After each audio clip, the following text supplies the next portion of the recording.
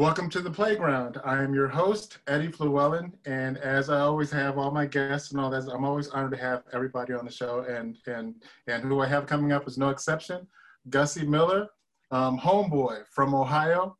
And let me tell you, I wrote this down because I mean, there's nothing that this man has not done in the business. I mean, we're talking from as a matter of fact, I'll go down whatever I'm missing. You correct me. You throw it in. I have tech, I have consultant, engineer, has worked in administration, background vocalist, even retail, performer, recording artist, instrumentalist, you know, and we can see the keyboards back there. Let's start with that because I mean, you play, there's like a whole list of stuff that you do play. What is your main instrument? Thank you. Thank you for the lovely introduction. I appreciate that. Thank Hello, you. Thank Playground you. listeners. And of course, and again, thank you for being on. I'm really glad you could make us. Thank you. You know, this is a treat for me. It's a riot because, you know, as we'll talk later, this is just hilarious. You know, we'll have to talk about how we met, and then I'll talk about how I got you know, familiar with your music. But to your point, yeah, I do a bunch of things, but my schooled instrument, my actual schooled instrument that I tortured my parents with was I'm actually a drummer by schooling. Oh, okay. And, you know, God bless him. You know, my father, who comes from a very musical family, you know, I have an aunt that was a choir and a high school music teacher. I have an uncle who was a college music professor. You know, of course, I've got cousins that are in the business. And to make a long story short, you know, I really wanted to play piano. But, you know, we only had like one spinet piano in the house. The spinet, That's yes. the spinet piano, that's right. And what was so funny about it was I have this vivid memory of my mother telling me that I was playing too hard. You're hitting the keys too hard. So I went from that to, you know, when I bought my first drum set with my own money. And then I remember my mother, who was one of the first people I knew who had an American Express. She actually loaned me the money, you know, to put my cymbals, which were from Sabian, actually. That was back in the day when, do you remember, well, of course, you know, I'll just start at the beginning. I'm a huge Kenny Loggins fan, okay, because when I was working for the county of Los Angeles, when I was still in school, I'm sorry, county of Los Angeles, county of Franklin County in Columbus, Ohio, because I'm from Columbus, Ohio. I remember we were painting a wall one summer, and I was inside the county building, and there was a woman playing like you know, some music or whatever, and I wondered what that was. And I heard this really cool, like 12/8 figure, and that's because at the time I was studying, you know, so. And I heard, you know, and I thought, okay, what's this? This is kind of cool. And it turned out it was Kenny Loggins' Love Has Come of Age. And I was like, well, what is this? She's like, well, that's Kenny Loggins. And she was, first of all, she was fine because she was a mature woman. And I was like, well, hello.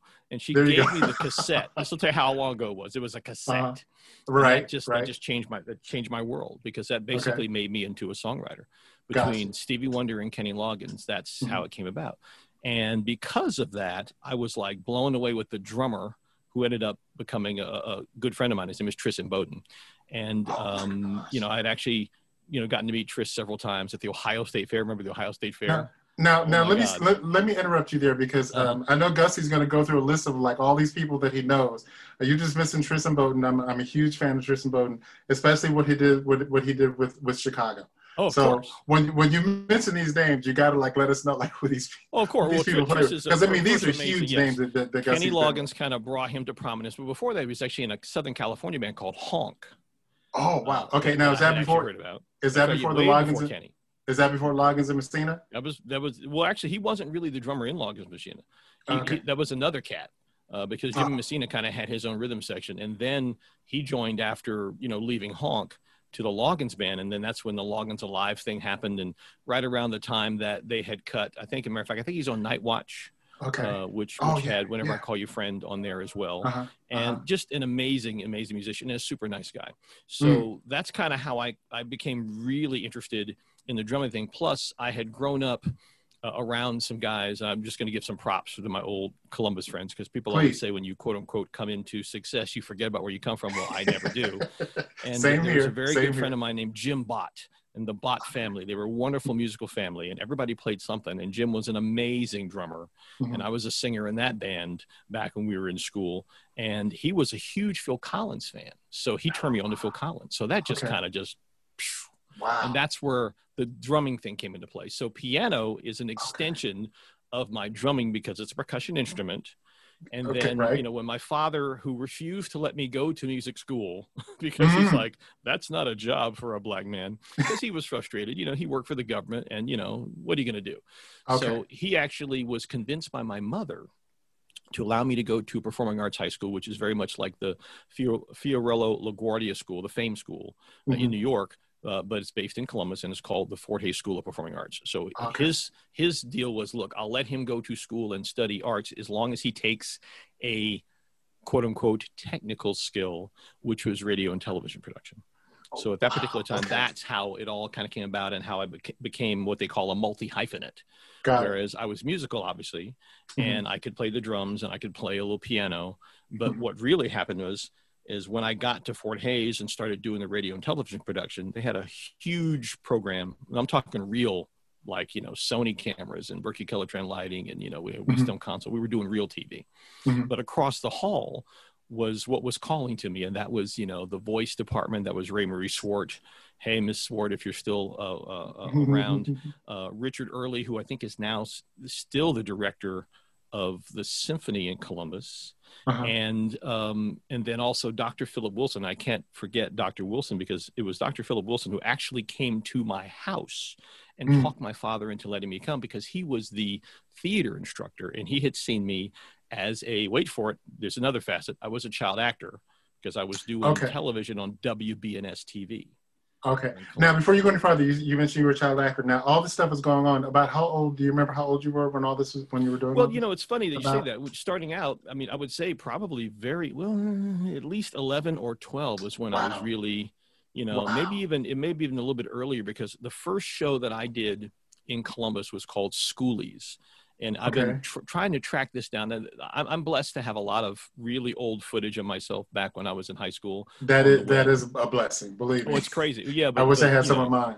You have to be strong, because people will say stuff. Because that was back when I had like an afro and I had giant Superfly glasses. Right. Yeah, you know, there was nothing cool about me back in that day. And I was really wickedly skinny. People were like, oh my, you know, you work out, you're buff, blah, blah, blah. What? You know? And I'm like, no. I was like, when I moved to California, I was a 30-36. Like 30 inch, like waist. Yeah. 36 inches. So I was a stick. But back in the day, yeah, I think I started doing WBNS, and then I did a show called The Judge, which was actually in syndication at the time. It was Judge Robert Franklin. And of course, because it was the 70s, I was always, you know, black delinquent number 1, you know, black delinquent number 2, you know, so it was that. And then, just to kind of move on, and how did I get from that to music? I was blessed to meet some friends who were doing a show called Columbus Goes Bananas. And Columbus Goes Bananas was being shot out at the Westland Mall in Columbus, on the west side of Columbus. And that ended up moving from just a local show that was on a two-way television service called Cube, Q-U-B-E. And it was the first variety show picked up by Nickelodeon, which was new at the time. And it became America Goes Bananas. So I became a member of what they call the Bananas Gang. And we were basically just a bunch of local kids who did skits, and we did contests and so on and so forth. And then, of course, I started getting fan mail. And after that, you know, when you're on cable networks and you're getting fan mail, and I think I might have been 16, maybe 17. Yeah, of course, you're. And Nickelodeon, I mean, you're in on the ground floor. I mean, it's pretty much, that's right. Yeah, it was the first Nickelodeon variety show. So, you know, we did a lot of lip syncs and stuff. And of course, when we would kind of sit around in between the tapings of the shows, because we would always do them, you know, 2 or 3 at a time on Saturdays and on Sundays. And side note, one of the funniest things, see, I warned you, one of the funniest things about this is that I am in contact with one of the producers who was the coolest lady back then, and super fine back in the day as well. And she is now like one of the, like, she's an award-winning, Emmy-winning, like, reporter. She's a lawyer on CBS, like 48 Hours. Okay, so there's that. Okay. Can you say a name, or is that not? Well, I guess I can. It's Erin Moriarty. Oh, wow. Okay. Yeah, so we've been buds for a long time, and she used to let me get away with murder. And I love the fact that when I reached out to her, she's like, "Oh my God, it's Gussie." So we tweet each other stuff back and forth. It's hilarious. That's sweet. I haven't been able to see her in a while, but the next time I go back east, I'm definitely going to look her up, because she's super, super cool. And the executive producer of that show is a guy named Bert Dubrow. And Bert created, wait for that, he created Sally Jesse Raphael and Jerry Springer. What? Yeah, so I've had quite an interesting experience with that. And then That's through right. that, yeah. Jerry Springer, it's Cincinnati, right? Oh yeah. Oh, right. yeah. Okay, yeah. okay. Yeah. See, Ohio. Oh yeah, Ohio, yeah. See, and everybody jokes about Ohio being flyover country, but it's hipper than it looks. And especially when you start talking about where you're from, where I'm from, you know, Cincinnati, Dayton, because all that funk down there. And of course, that's a whole other thing. Because, you know, I was doing Bananas and I was hanging out with, you know, different guys, you know, like Chris Powell, you know, from Cocoa Pop, I remember back in the day, those things. And people were like, you know, Dad, you know, you can sing, right? So I am a graduate, actually, a high school of Marion Franklin, so Red Devils. And I remember one of the coolest things, this is where it gets interesting, is that I always thought I could sing, you know, because there was a song by a guy named Jonathan Edwards back in the day. Do you remember Jonathan Edwards? Why does that name sound familiar? I know that name. He had name. a single called "Sunshine Go Away." Sunshine go away today. Oh, okay. Oh yeah, right. Right. And my uncle.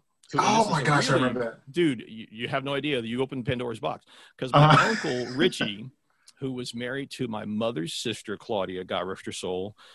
He used to come, you know, to the house with his sons, and he heard me sing one day, and he's like, dude, you really can sing. You should do this. This is something you should do. And it was because of him hearing me sing along to that record. Now, flash forward to years later, and I find out through my family that his son is a member of a like award-winning Jonathan Edwards' son group. No. Oh. This is Rich. This is my Uncle Richie's son. Gotcha. Okay.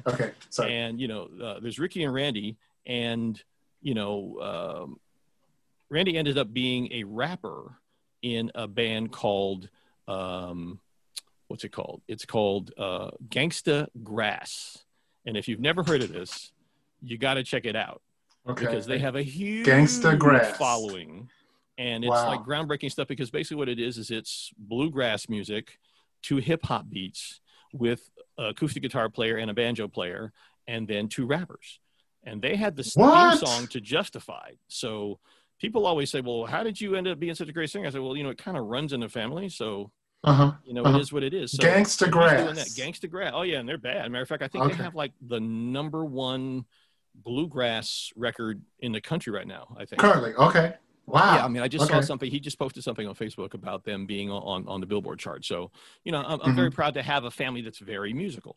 So once again, flash forward, you know, my father was like, you know, you got to go to school and you got to study music and blah, blah, blah, blah, blah, blah, blah. This is after. Oh, so now I was going to say, so now your dad is on board as far as you being a musician? Well, I wouldn't say he was on board. Let's just say that he was like. But mom definitely was. Yeah, well, mom was always on board. And of course, what happened is that, you know, he's like, you know, you should stay here in Ohio. I'm like, I don't want to stay here in Ohio. I want to go to Boston. I want to go to Berklee College of Music. I want to go to, you know, to New York, to go to Juilliard. So I want to get out of here, you know.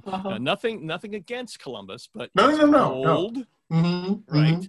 It's, you know, it's hip in spots, but it can be kind of square around the edges, if you know what I mean. Right. And by that time, I'm already talking to, well, I'm going to go way back. Do you remember like Fifth Floor Recording Studio? Okay. I do not. I'm sorry. It was like, you know, Dayton, Cincinnati area. There was a friend of mine who was a major engineer at that time named Robin Jenny. And Robin had mixed all that stuff, no parking on the dance floor. And, you know, he was working with Roger Troutman and Zapp. And he was just in Dayton, man. In Dayton, Ohio. That's right. So shout out to Dayton, Ohio, because everything was happening down there. As a matter of fact, I just interviewed Steve Arrington. Oh, my God. Of course. Yeah, Janetta Warren with Zapp, speaking of Zapp.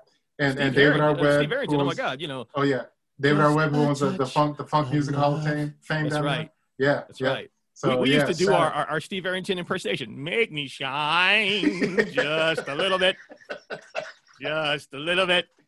Hey, hit making. Oh yeah, and of course that stuff was banging, you know. Totally. And you know, and Zapp, all of them. Or bounce to the ounce. Yep. All that stuff. And then of course, so you say, well, how did this music thing happen? Because I'm at Marion Franklin, and you know, we used to ride the bus until my parents bought me a car, because we were bourgeois black, so I had a car, you know, at 16. And you know, what kind of car was it? Do you remember? What do you say? Do you remember the car? Oh yeah, of course. Yeah, it was a Chevy Vega. Stick. And a stick with blue pinstripes. Oh no, I was flying. You remember? Because I was, but then I realized, well, I can't shift like this. So I was gonna say, in your Chevy Vega. That's right. Now, people who see this in Columbus will be laughing their butts off. But so now, that's right. Now, that's right. That's right now. So now, of course, before I got the car, of course, I had to ride the bus. And we lived on the southeast side of Columbus. So it was, a long enough ride, but not too long. And I remember, and this is where you guys come in, because I think the switch thing happened around 77, 78, right? Right. Yep, exactly. Right. Yep. So, of course, they had "There'll Never Be." Yes. There'll never be a better life. There'll never be. Right, and all that. Yeah. So, of course, kids would hear me sing that, up in that range, and be like, I'd be like, yeah, 50 cents. Uh-huh. So that's when I realized that singing, you could make money, because I wouldn't sing it unless they paid me. Wow, okay. Every now and then I'd break down, I'd do it for a quarter, but usually I'd do it for 50 cents. So that's when I realized, hey, there's this singing I can make some money at this. Next week it'll be $1. So that's how it all happened. And it all kind of happened in Columbus. And Switch because Switch, and because of Switch, yeah, of course, yeah. I mean, great stuff. So of course, with flash forward many years and records and TV shows and stuff like that in between, we have a mutual friend, as you know, who was a bass player, and this is the funniest stuff in the world. I edited that because I figured this is a family show, but I had. Flash forward many years and many experiences later, I had moved to Los Angeles, and I am working at a music store. You mentioned music retail. Yes. I actually worked in music retail when I was still in high school at a company called Coil Music in Columbus, Ohio. So I got a shout out to the Coil family, because I was the only black thing up in there, and they weren't afraid to hire me. So God bless. There you go. That was a big thing in Columbus. Yeah. Especially at that time. And shout out to, amazing Columbus musicians like Neil Andrews, who I think Neil lives in Nashville now. He was a keyboard player at a band called Panorama, as well as Jim Miller, who actually now lives out here and is known as Jazz Miller, and is like a smooth jazz guitar player and just burning. First Chapman stick player I'd ever seen. Wow. So okay. I'm flash forward, because of having some retail background, I had actually gotten this gig at a place called Goodman Music. Okay, it was on Goodman. That's a big one, right? Well, it was a big one. It was very big. Yeah, Joe was like the ball. He was balling before like West LA Music was balling. Okay. West LA Music was huge, as you know. Right. And this is kind of before the Guitar Center gigantic thing, and way before Sweetwater and all that. Nothing personal, No, not at all. I've known Chuck for years too. So to make a long story short, I'm in there, and at that time I was kind of messing around with trying to build a band. And this, you talk about some names, there's some names are going to pop up here, but our mutual friend, whose name is KC Hunter, actually gets off of a bus with his bass and his bass amp because he had just moved to Los Angeles, and walks in and announces to the assemblage, anybody need a good bass player up in here? What? I was thinking, now, okay, who's this guy? Oh, right. Now you mentioned his bass amp. This is when bass amps were kind of like big. Yeah, he had, I think it was. I mean, they're not small at all. Well, no, actually, he had a really nice. It was. I want to say Goliath, but I don't think that was it. But it was one of those ones that it was small enough that you could carry, and it was like a gigging amp. I remember it had like a 12, I think, and a tweeter or something. Okay. And I was well, can the brother play? And he literally plugged this stuff in and started playing. I'm like, okay. What? He's a go-getter. And of course, many years later, one of my dearest, best friends. He's doing a thing. I'm actually working for. I'm still in music retail. I'm working for Sennheiser as a technical representative, and we're doing a thing in Las Vegas. And I said, well, how can we get a great band? We need somebody that is easy to work with and is professional and blah blah blah. So I called Casey, and Casey's, oh yeah, man, I'll put together a band. So of course, we're at the House of Blues of all things, and this is way before the crazy John Paddock thing, right? And right. And there we are on the stage of the House of Blues. The crew and the sound people could not have been nicer. It was me and my friend Brian Walker, who was a brilliant technician. And there you were. Oh, wow. In the band. And I'm thinking, wait a minute, this brother looks familiar. And Casey said, oh yeah, man, that's the guy from Switch, and yeah, and he's one of them guys, he's on, They'll Never Be. And I'm like, really? And I remember you started playing the changes, and I just lost my mind, dude. I went right back and started singing and jumped right in. Yep. Oh, yes. Jump right in. There's that. So anyway, that whole cause was awesome, by the way. That whole cause was awesome. I just want to mention that whole cause was awesome, by the way. I mean, the reason for that particular show. If you can explain that, I really, talk about that a little bit. Well, I mean, as I remember, let's think here.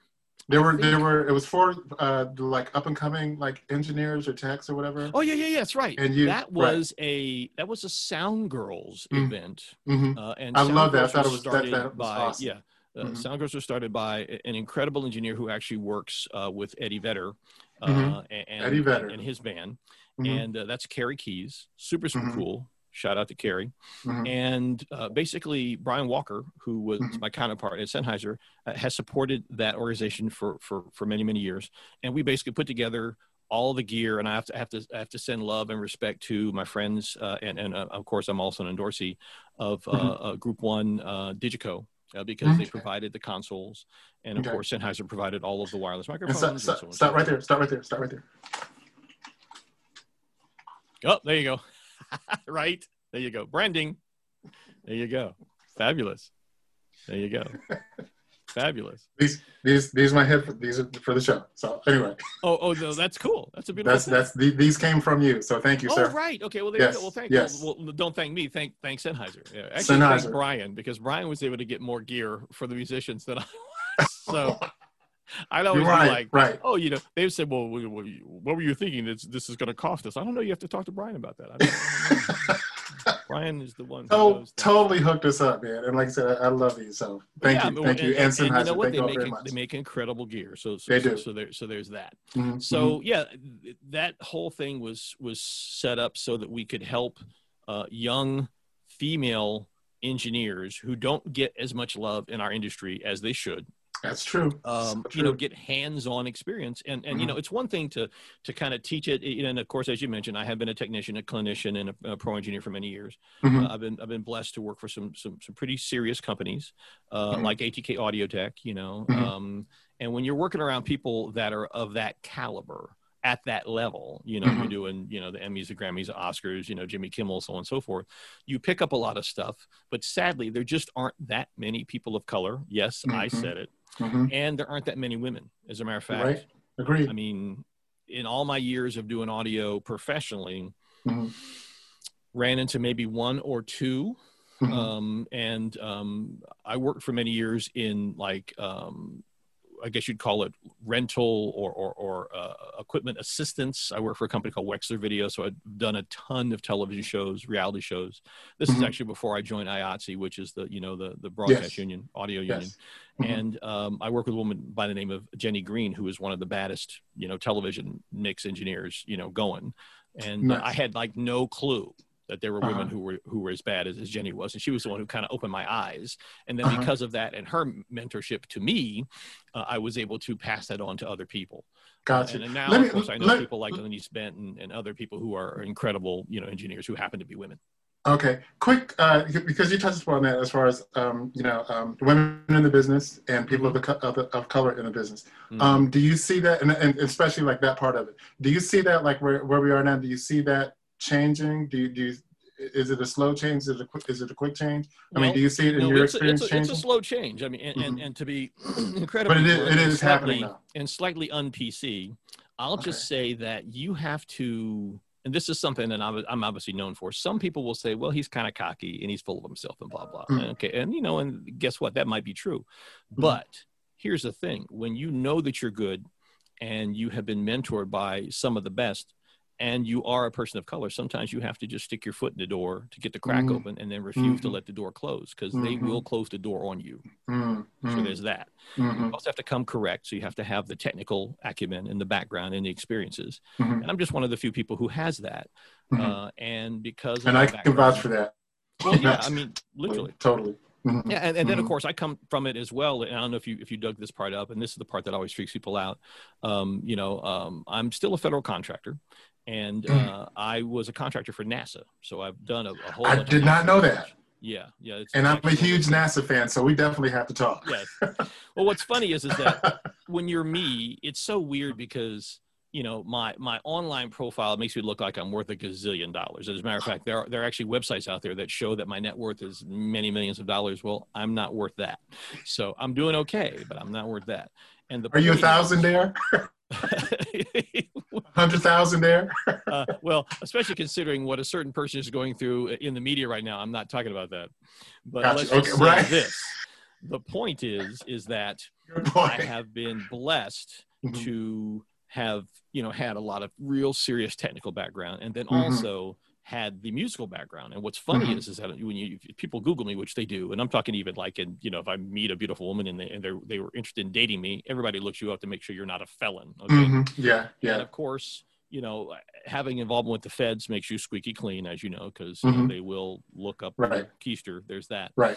And I'm also FBI affiliated, and I'm not afraid to say that. You know, my friends in federal law enforcement, and by the way, the feds are way more diverse than local law enforcement. And that's one of the problems at local law enforcement, is that it needs to be more diverse in terms of leadership, because it's kind of like, I look at it like, just to talk about faith for a second. It's like when you look at what's going on in quote unquote the Christian community, many African Americans have been in church and worship situations where they've been led by a white person. Most white people have never been in a church situation where they've been led by a black person. That's where you get right to the core. That's where we're talking about it. It's kind of like you can look and see, and one of my pet peeves about our business in terms of music is concerned, is that me as a person who's been on both sides and has successes on both sides, as an audio engineer, as a producer, as a musician, and as an artist, when I walk on the stage, like, you know, and I did the Singing Bee, which, you know, a lot of people know me from, because I something like 50 million people, and that's no exaggeration, saw that because I'm on the first episode of the Singing Bee, you know, with Joey Fatone and blah, blah, blah, right? You know, that would be, what's his face? Ray Chu, who was musical director of that show, who was brilliant, by the way. It was super cool. I walk on that stage and start singing, and one of my mentors, you know, Paul Samwise, Paulie comes over, what they call the voice of God, and goes, "Oh my God, is that Gussie Miller, the Gussie Miller?" Because he didn't know that I could sing like that. And what's funny about it was the woman who had booked me on the show, I was kind of booked as a ringer because she had known me from Natalie Cole's show, Big Break, because I was on that show as well. And she's like, "Well, we need somebody who can really sing, but of course they won't let you say that you're a singer." So I had to come on as an audio engineer. So of course I'm standing there with, you know, one of the many wireless that I'm, you know, an expert at now, obviously. And I'm singing. And of course the crew and some of these people who had known me for 10, 15 years are just, you know, they're like, because what a lot of people don't like to talk about, and I have no problem busting everybody out, that look, artists are not particularly nice to engineers, and engineers are not particularly nice to artists. And that's got to stop. You know, because I never, and personally, I just never understood that, because at the end of the day, it's the engineer or the sound person that pretty much controls your destiny for that moment, if not forever. You know, so I have the utmost. I mean, people that I've worked with in engineering, whether it be sound or studio, whatever, it's like, hey, you know, you tell me what you want, not the other way around. Exactly. And I mean, and you know what I mean? It's relative. But, you know, it's like, you know, you control how good I sound or how bad I sound. Yes. And there are people that I know, I won't name names, that, you know, if you piss them off, you're not going to sound that great that night, which is one of the reasons why I always tell people when I mentor them, whether they are an artist or they're an engineer, always be nice to people. It doesn't hurt to be nice. You can even flex by like, hey, have you considered doing this? Have you tried this? Because one of the things I love about my parents, who by the way, were married for 63 years, loved each other, and were both ridiculously brilliant. My father was a mathematician. My mother was one of the first African-American principals, if not, I think, the first one in Columbus, Ohio. So there's that. So they were no joke. And they taught me, look, always seek knowledge and learn to fall under authority. Because once you learn something, no one can take it away from you. So you can't pretend like you know everything. But when you walk into the room and you start spitting your knowledge, people can kind of tell that you're studied or that you're not studied, that you know or you don't know. You can't fake technical stuff. It either works or it don't. You know, it's like working with music. It's like you come in, and I remember Chet Atkins used to say that people ask me, well, do you read music? And I say, yeah, just enough not to affect my singing. You know, I come in and read a treble clef.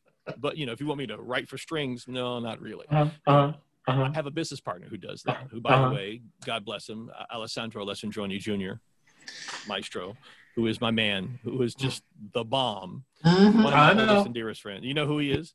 Yeah, I mean, you know. Yes. And by the way, Alex Huge is fan. famous for, in case since you mentioned. Please. I'm talking, you know, he was the last keyboard player with Natalie Cole. He worked with Babyface for 10 years, 2 tours with Christina Aguilera, Pink, Nelly Furtado. I mean, Blue Cantrell. Pick a black artist. You know, Bobby Brown picked him out of Berklee College of Music. Oh, wow. He's worked with just basically brothers. And in the words, and I always kind of, you know, joke with him when I say, you know, when I do my Alex impersonation, like, you know, my brother, you know what I'm saying? You know, I have worked with the black people for many years, you know what I'm saying? I am an Italian Negro, you know what I'm saying? And that's okay. Because and you do that very good, by the way, just so you know. No, he's real. And you know, because you know, he's no joke. No, not at all. He's known in the industry as the glue. Because when he plays, his parts are just like, they just kind of sit in the mix. And also, he has kicked my many times in terms of songwriting, because my Achilles heel as a songwriter, I'm known for melody and for counterpoint and all that stuff, and can arrange pretty well, especially as a guy who is known as a singer. But when I write, often I'll kind of get stuck at the bridge. So he's like my secret weapon, where I'll write a killer chorus and a killer verse in a B section and all that, and get to the bridge. And Alex is the first guy to be like, no, my brother, we need to take it to a new level, like this, you know, and then he just throws these killer changes into the arrangement. Usually there's some kind of inversion, and it's like, and it always takes it up to the next level. We did that recently with my new single, The Last Page, where basically I had heard this song at a songwriting contest called Top Tune, which is started by 2 guys here in Los Angeles. And to make a long story short, heard the song. And the way the contest works is that you get 2 songwriters together, they get on stage, and they pull a title out of a hat, and they have to go backstage and write a song in like 20 minutes and come back and perform it. So in 20 minutes? In 20 minutes, that's right. And so those 2 songwriters, one of them, Alan Roy Scott, who was like a legendary, you know, Motown like songwriter, was actually signed by my music attorney, Lee Young Jr., who was the president of Motown. Yes. Yeah, who's real, right? As you know. Yes. Right, because we have that in common as well. Yes. And then there's a wonderful young songwriter named Anthony Starble, who basically started this song. And I thought, oh my God, what a great song. Had a great hook. And I thought, you know, this is great, except for the song is not done. Can I take this over and finish it? And they were like, sure, why not? Because I don't think they were thinking that anything was going to happen. And then, of course, I, you know, got together with Alex, and boom, we finished the song, and there you have The Last Page. So, nice. And to, as you mentioned before, if, you know, you were to put anything up, I would say probably either the standard version, because Last Page is kind of like almost a love ballad kind of a thing, real kind of a smooth groove. It was like my answer to when Forever Plan, which is my first solo record, came out. A lot of people were still trying to figure out, well, is he a pop artist? Is he an R&B artist? Is he a smooth jazz artist? Because I've been known to work with a lot of people who are connected to smooth jazz, you know, like Jay Gore, who's a guitar player, you know, Jay Gore, Mindy Hebert, and Michael Lington, and Dave Koz, and, you know, I mean, he's a monster player. Yeah, absolutely. And of course, a lot of people who know me, and some people who have figured it out because of, there's also way back in the day YouTube video of me and Mindy Hebert, who of course is a legend herself. Mindy was my first sax player in my band in Los Angeles, so we go way back. And then, of course, Jay worked with her. And then when they kind of parted ways, I stole Jay and said, you know, I want to feature you because I'm a huge fan of guitar. And a lot of people are surprised at that when you are, quote unquote, a black artist, that you would have a lot of guitar on your record. And I'm like, and I remind him, hello, Babyface, who is a guitar player, like, hello.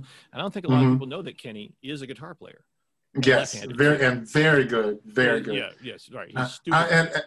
I got to tell you, and I've always been jealous of guitar players. Number one, because I've always wanted to learn and never got around to it. I got guitars sitting here. I'm going to get around to it. I'm going to do it. But, you know, as far as the guitar players, they can practice anywhere. Yes, they can. Yes, that's one of the reasons why I always have a guitar. And even though, you know, I think I barely made it past second position, I know just enough chords, my bar chords, my open chords, you know, to get the idea across. And then you can then give that to another musician, say, hey, this is kind of what I was thinking, blah, blah, blah. Gotcha. And they understand it.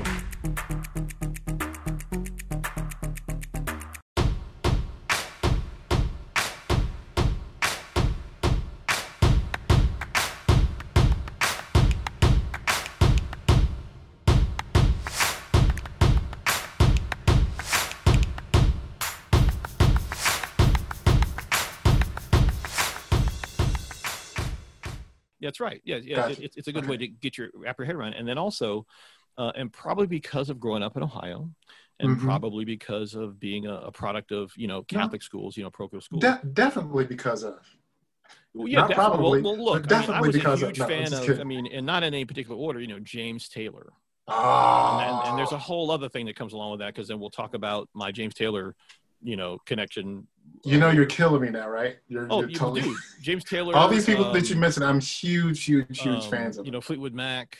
Yes. Joni Mitchell. Yes. Linda Ronstadt. Yep. I mean, I listened to all that stuff. Now, of course, I'm sure my parents were like, what's going on with this kid? But of course, when you grew up listening to, Motown and Stevie Wonder, and, my father was a jazzer, so it was Nina Simone, Billie Holiday, Sarah Vaughan, like the real thing, same. Right? All the big band singers, including Rosemary Clooney, oh my George's gosh. aunt, yes, all that. yes. And my father would take us to see all those people, at least the ones that were still alive, when they would come through town. For me, it was like an eye-opening thing when I heard, like Boz Scaggs, The Lowdown, and I heard Jeff Picaro, playing 2 hi-hat rhythms. And I'm like, what is this? Who is this guy? Yes. Yeah. So I had my older brother, who is named Marcus, Marquis, to thank for that experience, because he was a major record collector, and he turned me on to all that music and allowed me to be in his room as the older brother and listen to his stuff. Remember the old giant Koss headphones? Yes, the Pioneers that were even bigger. That had like the wings on them, if they were little, they weren't happy. They gotta be big. They gotta be huge. Right. That's right. Even though Sennheiser had the super cool ones with the soft yellow, pads, it was not the thing at the time. They became a headphone giant. But before that, it was all about the Koss or the Pioneer. So there's that. And then, of course, needless to say, my mother was a huge David Sanborn fan. And of course, at that time, I'm listening to, As We Speak, and I'm listening to all the earlier, Sanborn stuff. And this is way before I got introduced to Marcus. And of course, needless to say, a lot of people know that I work with Marcus Miller, who of course is a legend. And of course, when you sing for Marcus, it's like no relation, right? Well, it's funny you should say that. We're actually second cousins, so we are related. Okay.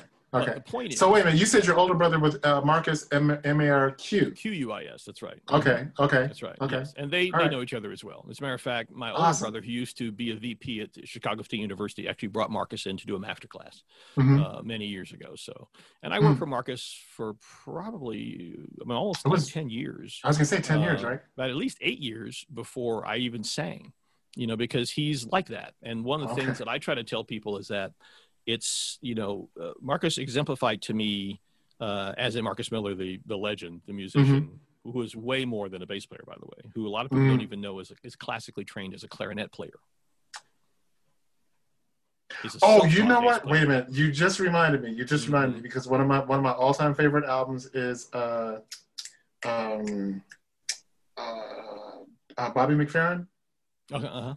And did he play on that one? Did he play? Well, I guess it depends which one. I mean, I know that friends. I can't think of the name of the album. It's easier to mention records that he's not on than it is to mention records that he's on, because he's on so many records, and his depth and breadth is so large. And I think here's why. It's because, obviously, he was mentored by Miles, but he was also mentored by people like Tommy LaPuma, and he was mentored by, Herbie Hancock. One of the funniest stories, because Marcus always had the best Miles stories, some of which I'm not allowed to tell. But one of the funniest stories I will tell about Herbie was that when I started working with Marcus, it was basically like, hey, well, what do you know about this? What do you know about that? And I was actually in Germany when I worked for TC Electronic. I was actually working for TC Works, which is a German end of that company. Yes. And I'm over there training, and this was when Marcus was headlong into what would actually end up being M Squared.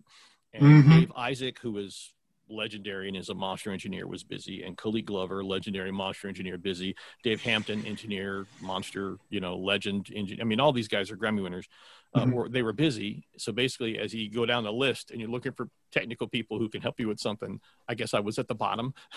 Oh, wow. And he called me going, hey, man, when are you when you coming home? I'm like, what? I don't know, when do you need me?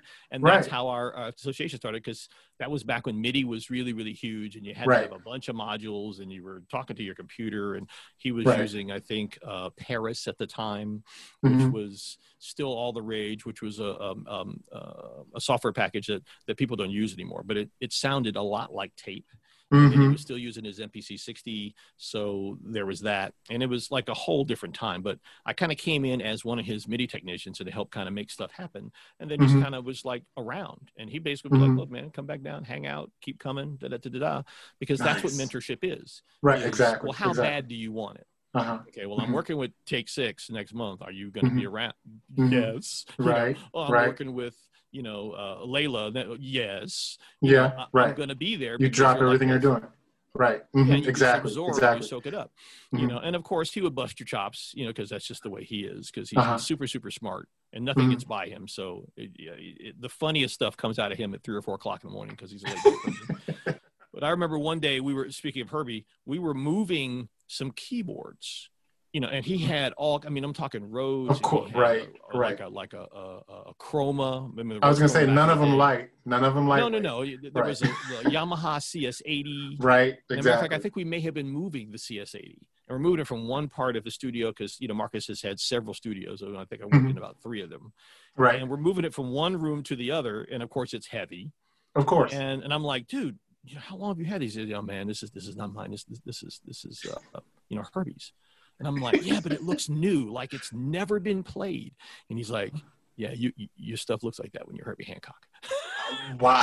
and that always stuck with me, because it's like, he's Herbie Hancock, right? And it's like, and of course Herbie is the most super cool cat you've ever met in your life. I remember the one time that Marcus played House of Blues, which of course was hilarious, because he didn't sell it out, which is insane, because he's like a legend, and of course is an amazing musician.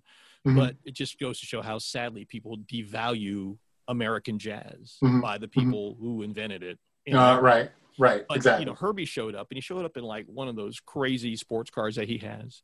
One of those crazy sports cars. And I'm standing that he's got. Herbie Hancock. Does it get any better than this? I'm like, and to know people like Herbie, and to know, I was blessed to know George Duke, really well. As a matter of fact, another one of my keyboard playing heroes. Yeah. I met, the amazing Eric Zilber, who's a friend of mine, amazing engineer, through George, who basically had invited me to his house before I moved to Los Angeles. Nice. Basically, with me sending him demo, going, hey, you sing really good, and your songs are pretty good, but he's like, I can't help you if you stay in Boston. I was living in Boston at a particular time. Oh, wow. And he's like, there's like 10 great singers around the corner, so you have to come here. And he said the same thing that, our mutual friend Lee Young Jr. had said to me, because this is before Lee became officially my attorney. And that's what made me move.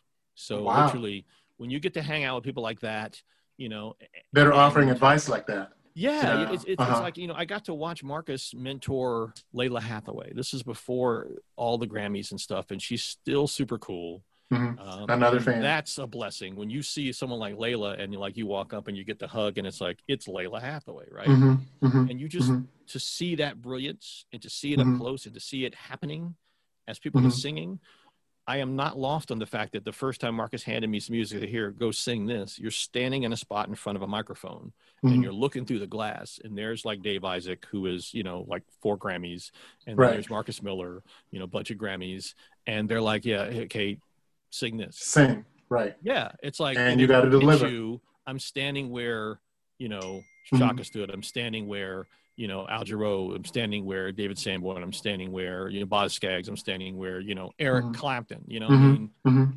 And how do you get over? I mean, you're in that moment and all that. Needless to say, I mean, it can be intimidating. Oh no, it's definitely intimidating. And I think the thing is that, well, one, when you around talented people, and I've been so blessed to be around talented people, because one of the things that people don't understand, and I've told my kids, both my kids is, I have a 28-year-old and a 23-year-old who are both in the business. And I reminded them that, look, I helped put food on the table, kept the roof over your head by always having a gig doing something. I'm selling, I'm teching, you know, whatever it needs to do to get, I'm singing in an orchestra here. I'm doing a gig in a club there, you know, whatever, because you just got to wrap it together. But then when I would do the music retail or the tech thing, I got to work with, you know, but I mean, I'm trying to think of like a short list. I mean, it always sounds like people say in LA you're name dropping, but I'm like, I don't care. If you work with him, Hans right. knows who I am. So it's like, you know, when you're in Hans's studio and Hans is like, Gussie, I want you to try this because I know that you can get it. You're right. And before we go any farther, we got to come back to that because I'm also a huge fan of his as well. But anyway, go on. I'm sorry. Well, I mean, you got to give us a Hans Zimmer story. What's not to love when it's Hans Zimmer, right? Right. And we will come back to that and remind me because there's a funny story that goes along with that. So, you know, and at the time I was married, I had, you know, 2 young kids. I mean, and by the way, in between all of that, I'm also performing at Disneyland. And this is before I had actually worked with even Marcus. So, you know, I had done the live performance, you know, playing in Lion King Celebration back in the day. And that always surprises a lot of people. But, you know, once again, in nothing against the Walt Disney Company, even though we have our differences, but let me tell you, talk about a level of excellence and quality. You learn how important the show is. You learn how important rehearsal is. You learn how important presentation is. Okay, let's go back to that. You learn how important rehearsal is? Oh, that part. Oh, rehearsal is huge. That part right there. Yes, and a lot of people forget. You know, and you got to. They forget or ignore. Oh, definitely. Oh, yeah, of course. You know, because a lot of people, sadly, and talented people, as you know, are like this. How many of them do we know? Where there are people that are more talented than you and me put together, but they have horrible follow through and horrible what's the word I'm looking for? Stewardship. Whereas that they, you know, like, you know, I can just play this and I'll run through. I got it. No, I got it. Right. No, you don't. A lot of times. Right. And you have to be able to produce it on demand and consistently all the time. To that point, one of my all-time favorite quotes: "Don't practice until you right. Practice until you can't get it wrong." Exactly. You know? Exactly. So, there's that. I mean, love it. So that is huge. And then also too, I think the concept of all the years of being able to be in studios and watch famous people work. Yes. Begin to see the difference between people who are comfortable in their gift and people who are not. And I always swayed towards the people who are very comfortable in their gift because those are the people who are going to open the door for you because they're not intimidated. And I've worked with a lot of people who, once they found out that I could sing, just stopped talking to me. Okay. Wow. So there's that. And I've been there. Perfect example is I would not have gotten on a Marcus Miller record, I don't think, even though I'm, you know, he put me on Everybody Hates Chris and put me in different, you know, movie, you know, things. But it was because of Keb Mo, because I was teching for Keb Mo, who was, of course, a legend in and of himself, multiple Grammy winner, incredible songwriter, the whole bit. And, you know, I was learning about he's like a vegan. So he was, you know, teaching me like, no, dude, we got to go get some vegan food. I'll get you this killer vegan bacon. I'm like, I had never heard of vegan bacon. Like, are you kidding? You know? And he plays piano as well as guitar. And I remember he sat down at his piano and started playing. He's like, sing. And he just told me to sing. And so I started singing. He said, dude, you have a wonderful voice. Why are you not singing? And I'm like, And I think he was the one who went to Marcus and said, look, okay, I know you want me to do this song in your record. Let's have Gussie do all the backgrounds. So that's how that happened. So that's how Milky Way came about. Oh, nice. Because, and the funny thing about it is true story, and I can tell it now because I just don't care. You know, I love Dave Isaac. I love you, Dave. Just see it. I love you because Dave went just bananas. And the way Marcus and Dave would work is Marcus, of course, is an amazing producer, but Dave is in his own right is also an amazing producer, and they co-produced a lot of stuff a lot of people don't know about. So I would like just sing and sing and sing, and Dave would create all these parts and then just basically present it to Marcus. So we literally get to the mix at Westlake and we're mixing the song. And Marcus is like, yeah, it sounds too much like a duet. You know, you got to take some of that stuff off. What? So that's kind of how that happened. Wow. Okay. Yeah. You know, and of course, the funny thing about it is, which is like a running joke between the two of us, is like, you know, he forgets I have a camera. So I got a lot of stuff on tape.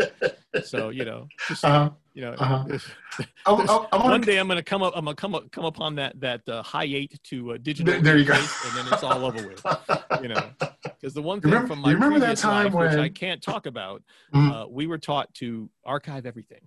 Okay. You know what I'm saying? Okay. So there's that. And I have seen you walk around with the camera too. So. Yes, exactly. Oh, I'm all about the camera. Yep. Yes. Yep. So there's that. But, you know, the thing about it is that's what I tell people when I meet them and I can help them. And I think people are shocked that I will go as far as I will go, because what I think a lot of people forget is if you are a young kid and you have a dream, to be able to sing in some of the places I've sung in, be able to sing on records and television shows and movies and, you know, have music that's played all around the world. And I get emails every day from some other place or somebody following me, whatever, you know, and it's not so much about how big your social media numbers are, because I don't really put a lot of stock in that, because a lot of people buy them. You know, if you've got 1.7 million, you know, people following you on Instagram, a lot of people bought those people. So I'm not worried about that. I worry about the people who actually follow me in the 3,000 to 5,000 range that actually talk to me and are fans of mine. Like all the people who are working my new record now, the stuff that's out on SNS, or all people that I've known for years that I met through social media who are playing me in Brazil and playing me in Germany and playing me in France and playing me in the Netherlands. Those are people. Oh, and I can't even forget my friend Nick Skur, who was in the Isle of Wight in the UK promoting the crap out of my stuff. So I'll take that more than a million people who don't really interact with me. There you go. You know what I'm saying? So there's that. And I have always thought that the best way of using your gifts are, if you're talented at something, help somebody else who's talented at something fulfill their dream. Because to me, it's like people talk about money, and, you know, of course, money is called currency. To me, it's one of those universal laws. If you give it away, it comes back to you. If you hoard it, it ain't coming back to you. It's like electricity. It's a circuit. So like when you have a gift, you give your gift away. There you go. And then it will come back to you, because and boy, will it come back. You're doing it for the right reason. This person can sing their butt off. Let me help them. This person can write their butt off. Let me help them. This person is an incredibly talented technician. Let me plug them into some people.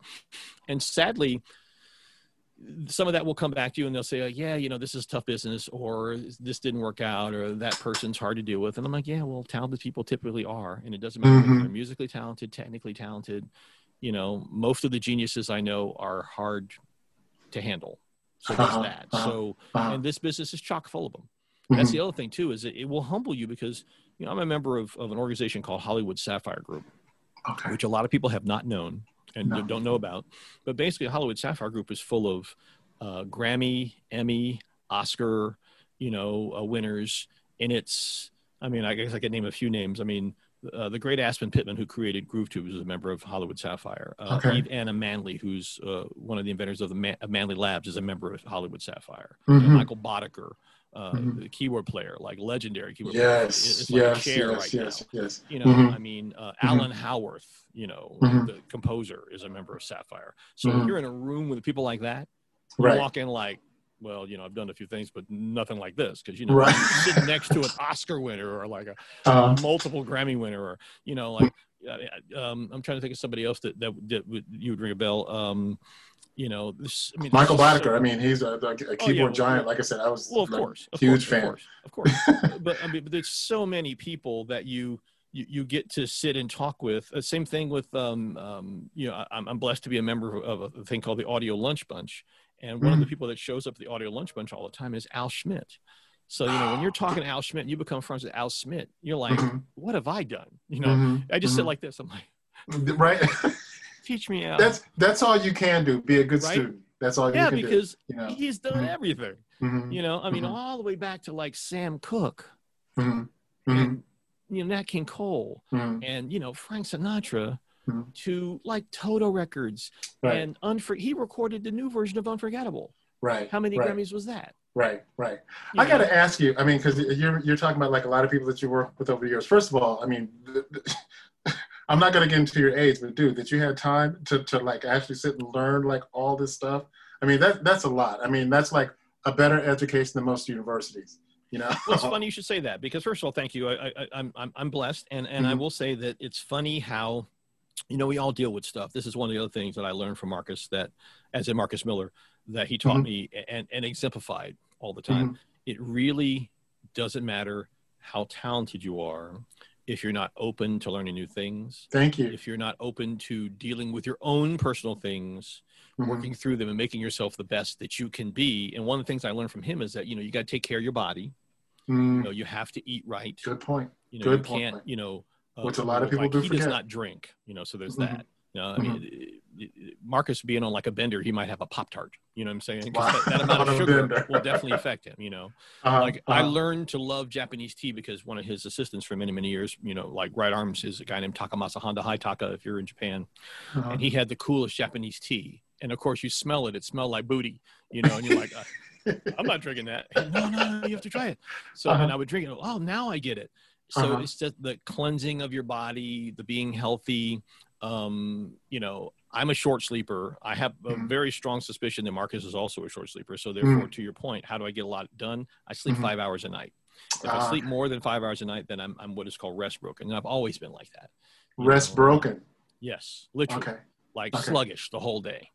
Okay. So if I fall asleep at midnight, I wake up at 5. That's it. It's not like a lot of people say, well, he's an old guy, so he's got to go to the bathroom. No, that's not it. My bladder works just fine. Thank you very much. It's just the way my brain works. The other thing is that. And has this always been, or did this come to be? I mean, pretty much. It always has been. My mother used to call it having the 24-track mind. And she would tell me you have to slow your tape down, and you have to choose which track you're going to be on now, because you can fire on all of those. Great advice. But right now, we need you to focus on this one. One track, right? So learning, and seriously, and that was actually one of the things that led me to drumming, was that a lot of people are always surprised at the stuff I've accomplished and all the stuff that I know, but they don't realize that, you know, I'm an advocate for brain health. I'm an advocate for learning disabilities, because I was actually diagnosed with a learning disability as a child. So my mother was the person who shepherded me through that. And we used to actually get on the floor and do clapping and tapping exercises and so on and so forth, which are helpful. You know, for your brain. Right. And that's one of the reasons why my brain fires so fast, is that I found the secret to making my brain work the way it's supposed to. And a lot of people don't understand is when you are really smart, it can handicap you if you don't know how to handle it. One of the other things I learned is that even though people say, well, you know, he's got a lot to say, I don't ever say what I'm thinking. Because most people can't take it, you know. So what you learn to do is you learn to self-edit. And I also learned to take a lot of input, and then I weighed the decision to, okay, if I say this, it might be true, but that's a bridge that I may have to burn. And then you have to decide, is this important to me? Do I care? Which is one of the reasons why, I recently did an article interview where someone had asked me a bunch of questions. So I pretty much just told them, this is how it is. I'm really blessed to have worked with these people. I'm really blessed to have worked with these people, but I will not let anybody take advantage of me. I will let anybody not pay me. I will not let anybody, you know, treat me with disrespect. That's not going to happen, you know, because, you know, I was born back in the day, you know, and I'm a child of the civil rights struggle. So therefore, especially in today's society, as you know, that's right. No, this is how it is. Yes, we need more representation. Yes, we need more Black people. Yes. And by the way, I am typically the first African-American to have done most of the things I've ever done. Wow. That includes being like the head technical person on a major television show. And, you know, they might think they're doing me a favor. No, you're not doing me a favor. This is a contract. You need to pay me, and this is what the contract says. So pay me. And you worked for that. You know, damn skipping. So, that's right. So that's the other thing too, is, and teaching people, sometimes you have to teach them, as some of my legal friends will tell you, you have to teach them by telling them, no, you can't do this. This is not how you treat people. And I'm going to stand because my shoulders are broad enough so that you never get to treat anybody else like this again. There are some people who shall remain nameless, Gino Vanelli, who did not pay me. I was going to come to that too. And I have his check on the wall, because like, nah, brother. You're a giant. I love your voice. I'm honored to sing with you, but you got to pay me. And that's how that went. And that 30 years later, I'm still kicking his butt on it, because, you know, he's a great. I'm another fan. I'm a huge fan. But it's like, hey man, I'm sorry. But that was a disappointing story. I'm like, really? You know, so it's like, and you know, and then, you know, widely known among people to be that way. And I'm like, nah. I'm not going out like that. You know, my band will tell you, and I'm not ashamed to say it. You know, I've been successful enough to have a large band, a bunch of famous musicians. I'm talking world-class musicians in my band. There are times when, and I'll name names, you know, Herman Matthews, Jay Gore, Edwin Livingston, you know, Noriko Uling. I'm talking great musicians have had to say, Gussie, did I get paid? You know, like, oops, I forgot. Because, you know, I suck at managing money. So I've actually even had to hire people in the past to be like, hey, can you take care of this for me? Because my brain is on a whole other thing and I'll forget. Right. But I always pay my debts. That's it. Got to pay the band, you know, because I'm never going to treat anybody like I have been treated. Thank you. Or even have to like argue with people. I've worked for major orchestras, you know, some of them who shall remain nameless, and you have to like argue with them like, really, is this what I'm worth to you? Well, I can go do something else. Which is one of the reasons why my solo career became so important to me, is that I got tired of singing other people's music and making them money. Now it's time for me to sing my music and make some money. And then also help other people bring their dreams to fruition. Because even though our mailbox money, as you know, as they say, you know, our ASCAP, BMI, CSAC, and I'm a CSAC writer, you know, our PROs aren't necessarily able to garner as much income from streaming because, you know, Spotify, you know, Google, right? You know, I mean, Tidal, thank you, JC. Thank you. You know, I mean, Tidal pays the best, right? And of course, it all right now is all about Spotify. And even though you get that kick of, oh, I've got so many, you know, 24,000 listeners on Spotify. Well, that's nice. But, you know, right. And that's pretty much what it is. Oh, that's nice. That's it. Whatever, you know, I mean, I'm not even sure how that works, you know, when you own, you know, copyright, like, well, perfect example, like, you know, song like, you know, any of those things from Switch, you know, that's been out there for years. It's a classic. It's played on and on and on and on.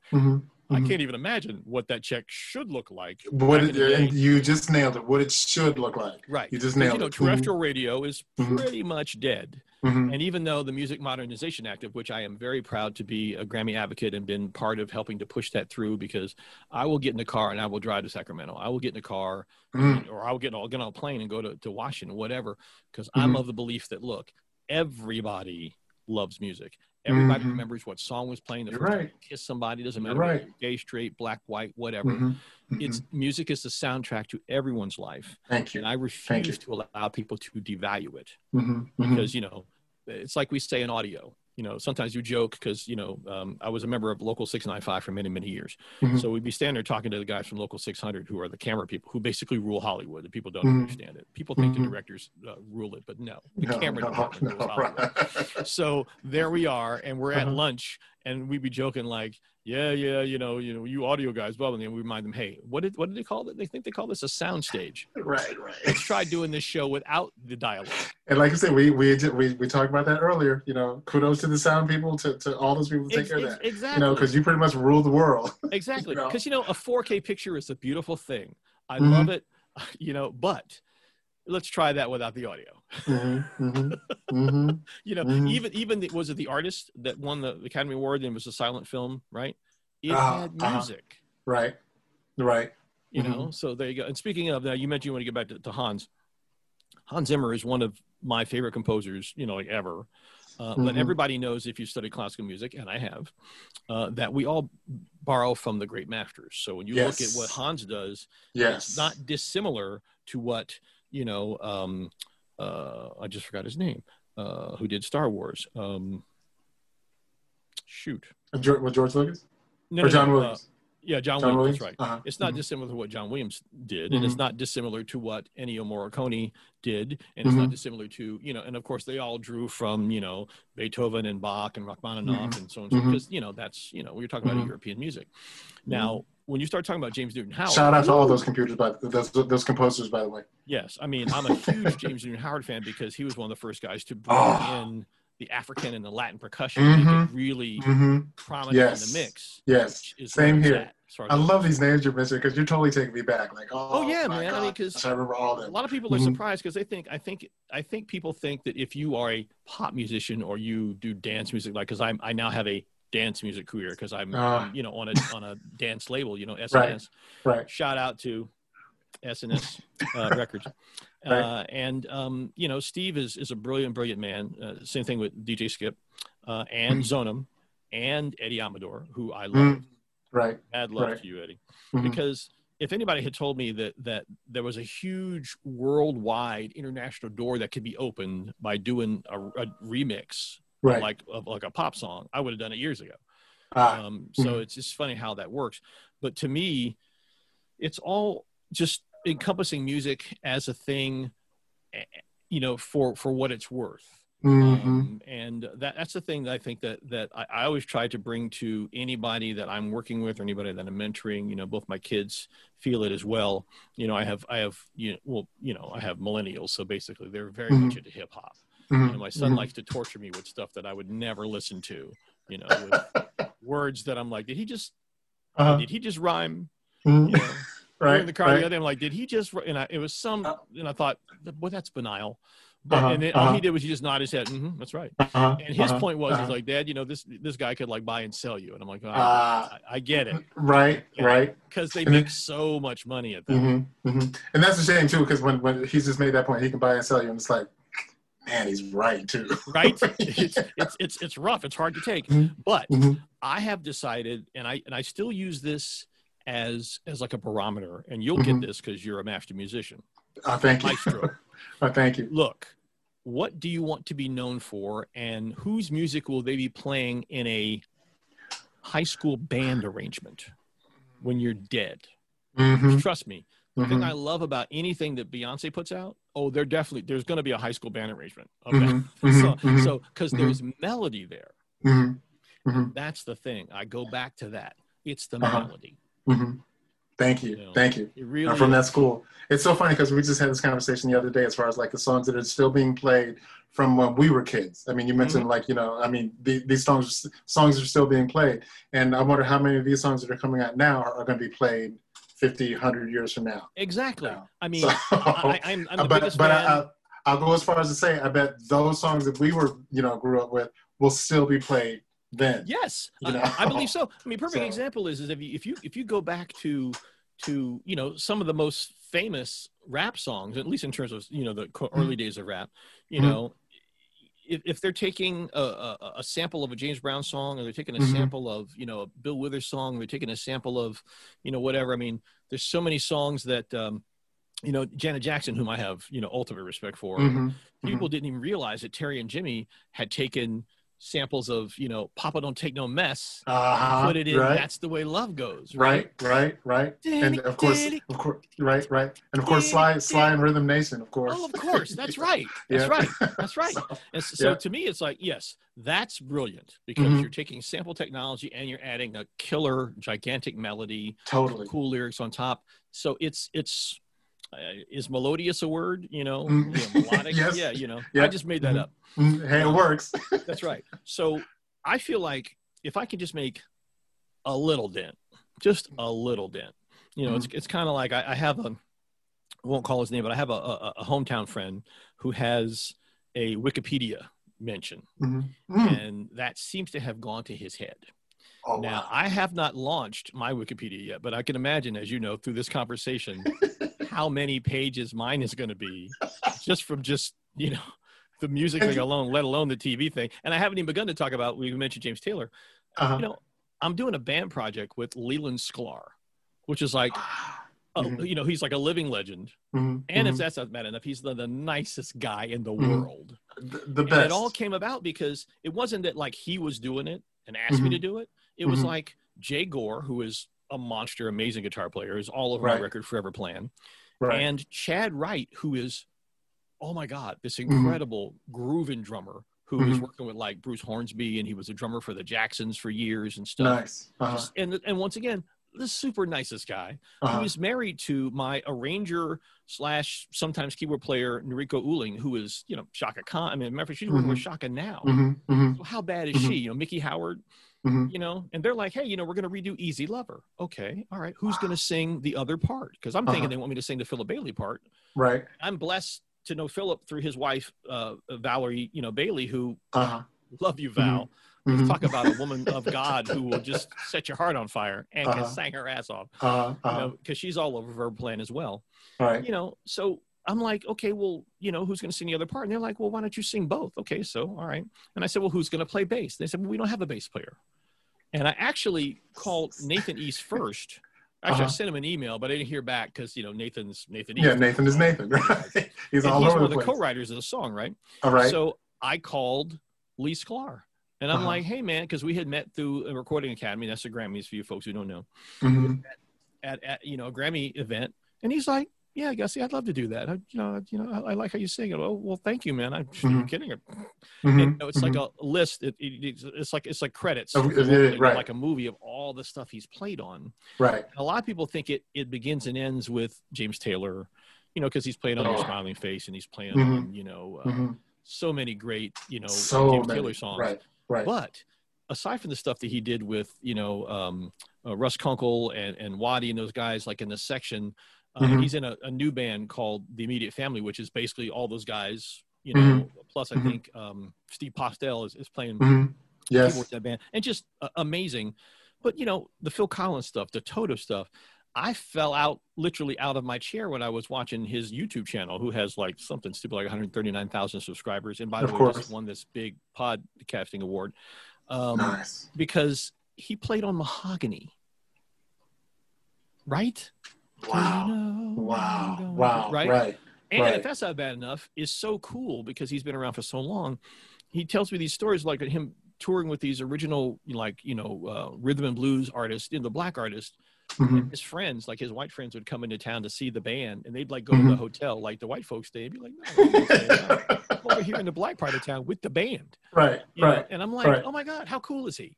So that's the thing that makes me just light up with like electric energy, because that kind of success and the name recognition that Lee has, he graciously extends that to you. Like, of course, I'm going to play on it. Yeah, we'll put it on my channel. Everything's cool.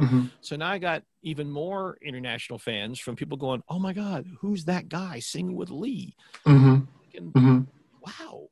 So I got on there and answered these people, and they're just the nicest people, because he has like his own kind of like universe, because he's been around the world umpteen times playing with James and with Phil Collins and with Toto and with, so I'm like honored. Wow. I'm sure. I got to ask you, going back, I mean, and of course, like you said, I mean, it's not name dropping. I mean, all the people that you work with and all that stuff and legitimately worked with. When you look at like the time that we're living in right now, as far as CDs and all that stuff that are coming out, I'm sure you remember back when we were back in the day, and I spoke at this point to some of the other guests that we've had on.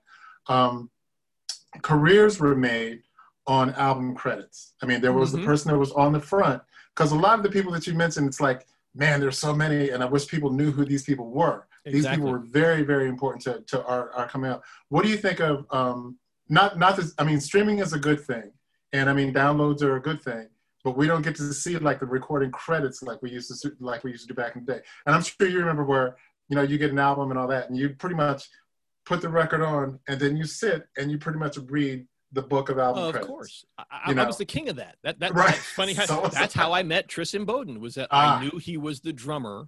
And I'm not even sure exactly how it happened, but I was backstage at the Ohio State Fair, and he was just there, and I was like, oh, you're Tristan Bowden. And he was like shocked that I knew who he was. Wow. And we just got to talking. And then, of course, followed his career through a few different bands. Right. And way before Chicago too. And I'm talking because he played with Al Jarreau. A lot of people forget. Yes, I know. And then came to my hometown and was playing with Al Jarreau. That's a funny story. I should tell you about that one time. But anyway, to your point, yes, there's two things that have happened to me that have been very pivotal, because once again, especially because of the Gino thing, because Gino never officially gave me credit for singing on Inconsolable Man. I actually sang on 3 of the tracks. There was so much of that going on back in the day, too. But I'm thinking of the same thing. Of course. Dude, same thing with Cher. I mean, the whole deal with that. But here's the thing. There are a couple of digital services that have started to work around that. And one of them is able to just like, nope, we have proof here that he sang on it, so we're going to put him on the credits. One of those is called Muso AI. And it's an iPhone app. AI. Is that Muso AI? MUSO AI. Okay. And it's the coolest thing in the world, because it is a digital online kind of a profile thing. And they follow Spotify, they follow Tidal, they follow Apple Music, all that blah, blah. And basically, if you're on something and there's like any proof that you're on it, they post it up there. So that's one of the reasons why they stuck Gino's record up there, because like he's like, well, you got any proof? I'm like, yeah, I sent him the check. There you go. I'll take care of that. So he can try and diss me all he wants to, but I'm gunning for all the people who like, yes, thank you for taking advantage of my voice and my, excellent. I'm known for my range, because I have, for the most part, actively a 4-octave range. Sometimes up in the falsetto range, I can take it up, a little higher. But the point is that, yeah, I know I don't quote unquote sound like I look, whatever that means. Mm-hmm. Because that reminds me of no, seriously, no, really. Right. It's so funny because look, talk about people that I know. Yes, I'm blessed to know an incredible engineer producer by the name of Shelly Yakis. And Shelly's an amazing guy. And Shelly's a member of both of those organizations that I mentioned earlier. Mm-hmm. And I met him through a guy who used to be the head of promotion at A&M Records. Okay. Mm-hmm. And when I was brought to A&M as an artist, you know, his name was Charlie Miner, by the way, God rest his soul. He's no longer with us. Charlie's like, no, this guy is the real thing. Okay. And a lot of the A&R department they didn't really quite get it because they're like, well, I don't know. We don't know how to sell him because, you know, he doesn't sound like a black guy. Like, what does that mean? Well, thank you. Thank you. Because Lionel sound that black, right. And more importantly, does who's that the Kelly chick that's on Motown? Does she sound that black? The white chick? No, they sound like they sound. You know, just that's it. They sound like they sound. Right. Exactly. Right. That's it. Like when I heard Anastasia the first time, I was driving on the Autobahn in Germany, and I did not think she was black, but I thought, well, this girl can sing her booty off because I heard that, not that kind. And shouldn't that be the thinking? Shouldn't that always be the thinking? You know, like the whole chart thing and all that stuff. There's the R&B chart and the pop chart and all that stuff. So what does that mean? Isn't it all music? It's all music. So all I learned from Shelly at that time was like, look, you have some great compositions here. They're a little long. Let me edit it so they get it. And he did that for me, not because they paid him and he was on the staff. He did that because he liked me. He's a nice guy. Every time I see him, I thank him. What a concept. Yeah. He did it because he's a nice guy. Yeah. You know, and he wasn't looking for a check. He wasn't looking for this and that and the other. If a check comes, fine. Yeah, that's right. Here's that guy. Here's that kid who would not give up. I think that was when I was 20 something. And I'm now 50 something. Right. Yeah. So, you know, that's what I'm known for is that, well, he won't quit and he won't go away. There you go. And that's what I tell people all the time. That's what success is. I had a brilliant person tell me once, success is like a grocery line. That basically, if you get out of place, they move on to the next one. Well, what happened to him? Well, he got to, my wife, my kids, the job. Well, you know what? You work around all that. You know, you can, because, it's like you hear it in country stories a lot for country artists where they talk about, 1 week, they got their car repossessed. The next week they have a #1 country record. Well, it's because they put that 20 years of work into it. And if you go down to Nashville, as I have many times, as a technician, as a background singer, whatever, it's always the pool guy, the guy fixing your garage door. They're all songwriters. Yeah, yeah. Some of them more talented than others. But, and I was going to say, someone don't even know it. That's right. That's right. You'd be surprised. It's like I remember. It always amazed me that, like, obviously being a big Harrison Ford fan, even though I don't know if I would fly with him. Harrison, was like a carpenter for years. And when that came out, I was like, see, that makes sense. That's funny. I didn't know that. And now thinking about it, I was like, I could totally see that. I could totally see it. Yeah. And there's so many talented people that I know who, it's the work ethic of pushing and keeping going that has gotten them to the place that they are. And the ones that I respect the most are the ones who always want to bring people along. And that's one of the reasons why, at least for the most part, since I think we actually cut Forever Plan around the end of 2011 or 2012. Then it kind of sat for a while until Mike Fennell, who is a staff engineer at Universal Music Publishing, and I got together, and he said, I think I can help you get this finished. And I was like, wow. Okay. And that's kind of how we did it, So, Got it. And then it finally came out in 2016. And then, you get on the Grammy ballot, it makes a little bit of noise. People hear you and they kind of know that you're real. And what's even funnier than that is that in this day of, like you said, with credits and stuff, I was hell bent on making sure that everybody knew who had put their time in on this record, who played on it. So I went to town, put it up digitally, put it on my old website. I need to actually put up another page on my new website. Which is about the record. Your new website. GussieMiller.com. Yeah. Thank you. Okay. Yeah. So, and I'm also blessed with, once again, I have that unique name, which is Gussie. No, it's not short for anything. And people always ask me that. What is your real name? My legal name is Gussie. It was my grandfather's name. My father's name was Manuel. That's interesting. Thank you. Thank you for mentioning that. My grandfather was Gussie, and I was named after my father's father. Awesome. So yeah. So as a matter of fact, the new record that we're working on right now, that Alex and I are working on. Alex probably thinks I have forgotten, and I'm not working on it, but I actually am. I like to call myself the Black Peter Gabriel, because it takes a long time to churn out material. I write from two places. I write from falling in love or falling out of love. Okay, but the end result is joy, pain. It's like Frankie Beverly. Joy there it is. and pain, right? There it is. Which, by the way, changed my world when I heard that record, man. The live record that he did. Yeah. Oh, yeah. Yeah. All over with. Yeah. Because see, I hadn't even heard the recorded versions of the songs when my brother had that record, and I put it on. I'm like, who is this? This is because he just had that cool thing about his voice, like Southern Girls and I mean, just so many great songs, and the fact that it was a live record. Forget it. Got it. So yeah, to your point, Muso AI, and then also one of the things that frustrates me is I think it's Discogs. Easy to deal with. The other one is, what's the other one? Oh shoot, was it American Music or something like that? I know what you're talking about. Yeah, but I forgot the name of it. I think it's owned by the people who own Amazon now. Oh wow, I didn't know that. In the world to get.